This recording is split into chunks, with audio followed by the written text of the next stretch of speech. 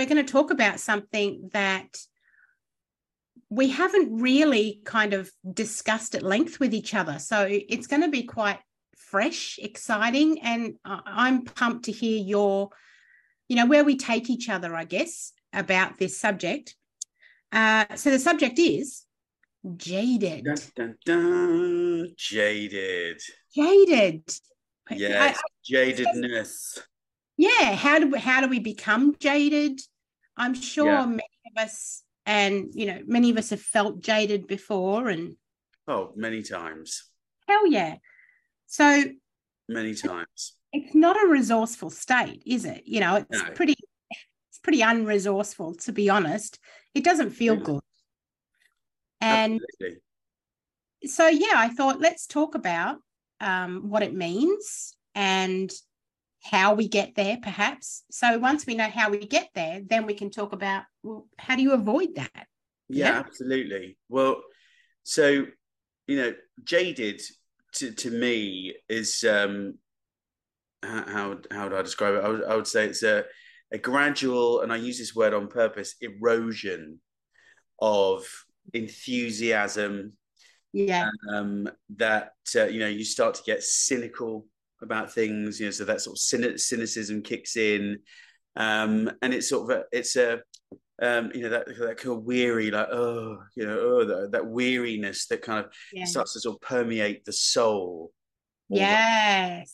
So it's but it's quite interesting, because some people would say, well, or is it apathy? And actually they're jadedness and apathy are two very different things. But we'll talk about jadedness, first of all. It's that sort of disillusionment. It starts with disillusionment and sort of disappointment. Well, So the great dream crushers, as we sort of say. that I'm all about the words. I'm a cunning linguist. You know this about. Yes. And so I do love to look up etymology, which is the history of words. So, of course, I did a little bit of digging. Interesting. On the etymology of jaded. And it's really cool, without getting too much into the bits and bobs. It actually comes from the 14th century. And originally, it was the word jade was to describe a broken down / worthless horse. So a horse that had been used, on the farm, and it had just worked to the point where it was worthless, it was broken down, it was of no use anymore. So you can see how that through the ages has translated, because when you look up jaded now, from a dictionary perspective, it means bored or lacking enthusiasm. Yeah. And enthusiasm is when you look that up, enthusiasm is that intense or eager enjoyment or interest in something. Yeah. So you can see how this all unrolled. Now, the other thing I want to bring up, because you brought it up, so I'm just going to jump on your cape as I do, is the difference between a jaded person and a cynical person, bearing in mind that there is no wrong or right, as in everything only has the meaning you give it, right? Yeah. So jaded can mean whatever you want it to mean, to be honest. However, Adam and myself, we like to put some our own take on the meaning of it and see if it fits, see how it feels. Yeah. So a jaded person, I've written down here, it's when a person has had enough of a situation. So they know that they need to move or change something, move on or change the environment. They know that they are stagnant, a jaded person. Yeah. However, a cynical person tends to have an underlying distrust of the situation and of the alternative. So they don't look to move. They don't look to grow or change. Well, yeah, but I agree with you, but it's kind of part of it, right? So, there's a few, because it's quite a complex process, right? So, it's a few different things. So, Yeah. It can be real life experiences that wear away at the enthusiasm. It can be shattered dreams that you wanted to go for something and it just didn't happen, and people around you went, oh, see, I told you so, blah blah blah. So there's overexposure to negativity, for example. That then you can, the monotonous grind of a routine. People get jaded at work. They're just like, oh, is this all there is? I get up at 8, feed the dogs, go to work, come home, do dinner, go to bed, and do rinse and repeat. And they don't. They're too exhausted at the weekend. So that's monotony. Emotional exhaustion, is another thing. Being betrayed, and the scars of that, being betrayed by friends or family, and the ones that we thought loved us, and that distrust you're talking about. So that's where distrust comes in. Cynicism. That's where witnessing how those factors shape the outlook in life, right? So it's so that kind of distrust and that cynicism kind of kicks in from that aspect. All of these things can add up to creating jadedness, if you see what I mean. That's where that kind of cynicism can kick in, like, oh well, it didn't happen before, and everyone just reconfirmed it. It's all kind of part of the same thing. It makes up a whole. Do you know what I mean? It can be. I mean, any of those things can be missing. You don't need all of those things to become jaded. Yeah. Obviously, it's like cynicism is another level of jaded, isn't it? It's like another flavor, maybe. Yeah, because it's like, oh, what's the point? Because jaded can be exactly like you said. It when you think about jaded, when I think about jaded, I think about what you said originally. That kind of, oh fuck, rinse and repeat. Here we go, and it's so let's talk about that specifically. Yeah. For me, I feel like that where that grows, where the jadedness thrives, is when there is a lack of purpose and goals. Well, yeah. Okay, that was a good show. Thanks, everyone. Yeah, done. Yep. We are wrap this. We are going to wrap this. But it's like it's not just necessarily about that. Even like there's a few ways to come out of it. Just new experiences, seeking new experiences. If someone's bored, that's why they're jaded. Then new experiences, they could still keep doing the same job. Like the job could be monotonous. However, perhaps then getting excited that on the weekend they're going to take up, I don't know, learning how to scuba dive. Yeah. Putting that in a skydive. Yeah. So it's down to, I guess, it's the reason that you're jaded. In that reason is also going to be the solution, isn't it? Whether it's that you need new experiences, or whether it's that you need a goal in your job, or whether it's you need some sort of, satisfaction or response in a relationship. Because most people are doing jobs they don't even like anyway. So it's like, well, what's the point of that? So looking for that new job. But I think there's a lot of, and we speak about this a lot, that kind of self-care, practicing self-care, doing all that we can to sort of nurture that emotional well-being. If you're in a relationship that's not really going anywhere, and you're just in a monotonous thing, then you need to look at why you're even there. What's really happening. I watched a movie last night. This guy and a girl, they're in such a distrusting, horrible relationship. It was cringy to watch. I was like, why would you even be there? But it's because they have a lack of trust in previous relationships, and they're kind of so they're just end up fighting with each other. It's just like, well, that needs to be changed. That's where that mistrust comes in. So fostering trust and having open conversations with those you're in a relationship with, and sort of it's all those kind of things, just to scratch the surface, kind of help mitigate that feeling of jadedness kind of coming in. But it's using that knowledge to be as a compass almost, isn't it, to sort of try and navigate towards that feeling of you want the passion and the joy and that vitality, and that's kind of the direction you want to sort of go in, isn't it? You have to also then build that self-trust as well.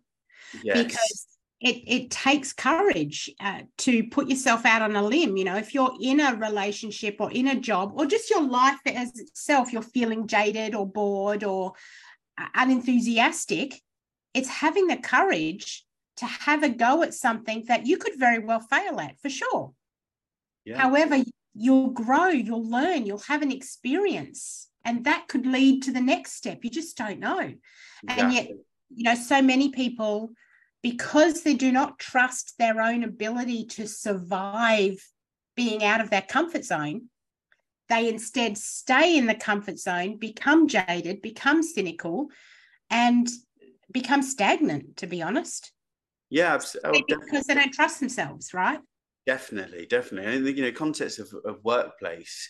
Yeah, you get that sort of you know, trust is such a cornerstone, isn't it? Sorry, cornerstone. Heck yeah.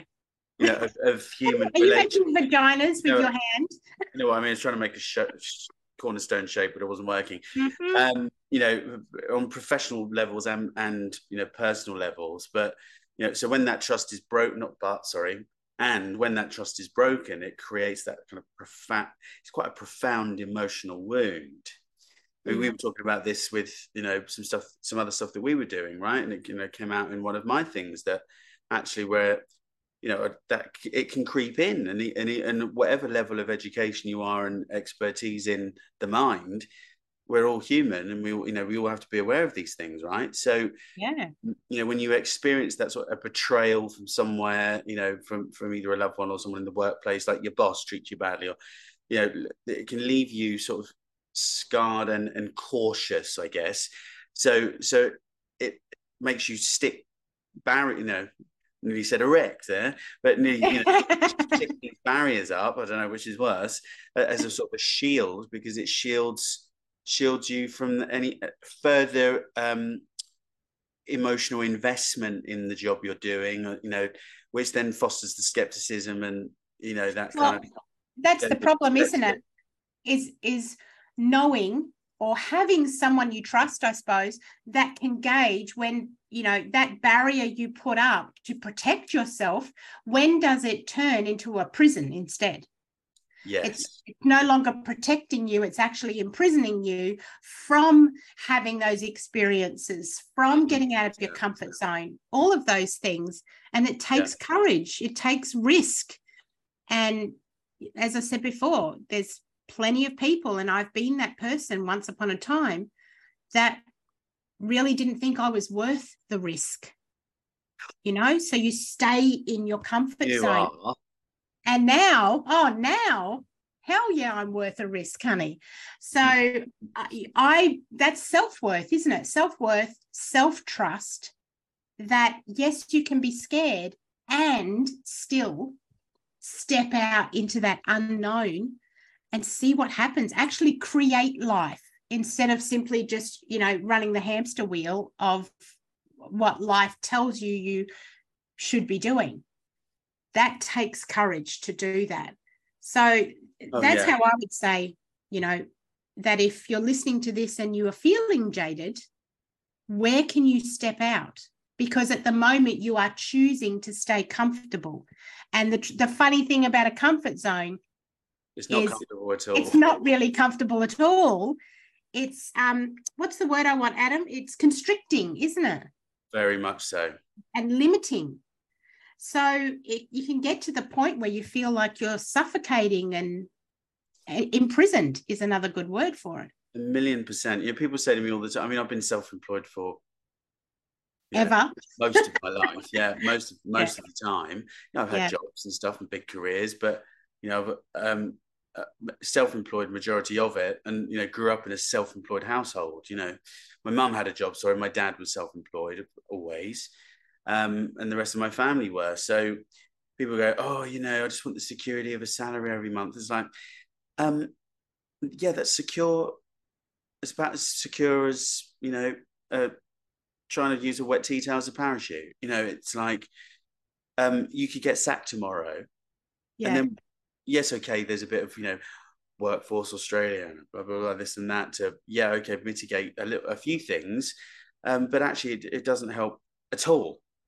I've paid millions of dollars in tax in Australia in the last 12 years since I've been here, and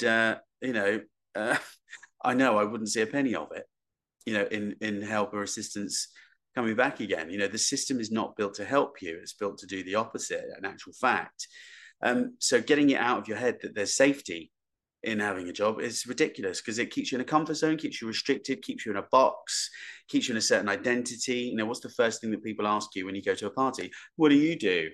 The first thing, that's very tied to an identity. So if it's going to be tied to your identity, you might as well be who you want to be and do what you want to do.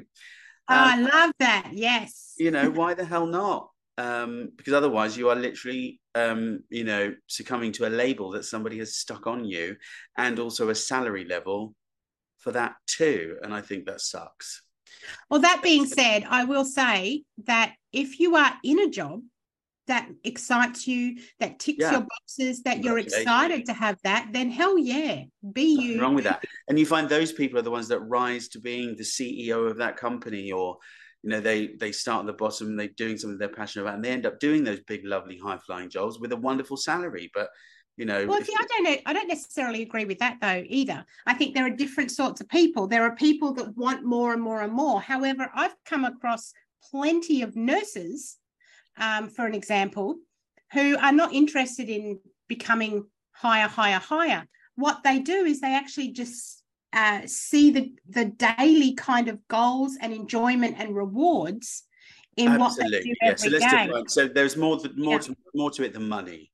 Absolutely. Yeah, but still be in charge of a ward, and loving what you're doing, and just be there because you just love what you're doing, but still being paid what you deserve to be paid. You could generally find the people that are whinging about stuff are the ones that are not getting the things they want. They're not doing the job that they want and are passionate about. They're not getting the reward for it because they're not doing what they're passionate about. So yeah, that's the key. It's about doing what you're passionate about. Are you getting rewarded for what you're doing, whether that's internal or external? Exactly. You have to be filling your cup with what you're doing, because if you're not getting your cup filled, then you will become jaded, because you right back to what you said first, Adam. Why bother? You end up in that cycle of, what am I even doing? Why do I even care? Yeah. And that's just a slippery slope, right? Oh, so slippy. It's ridiculous. So slippy. Yeah. All right. Have you got any wrap ups there, or are you happy with where we've left that? I'm, I think there's so many nuances. Yeah. But I think we've absolutely covered them. I think, just being aware of being jaded, as that, that coming from the negative experiences, those multiple factors, looking at the different things. Are you in a negatively charged situation all the time? Are you're exposed to that?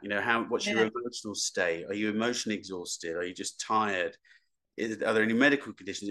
Have a look at if you are feeling jaded, have a look at all of these things and have a good, honest chat with yourself, and just say, you know what? Yeah, this needs to change. And then just grab yourself by the short and curlies and get it done. Oh, boom. Adam Truelove. Telling it like it is. Love it. Thank you so much, Adam. I've had a blast today. No, it's been great, as always. Love you lots. Love you See too. you all next Friday. See you then. Bye. Bye.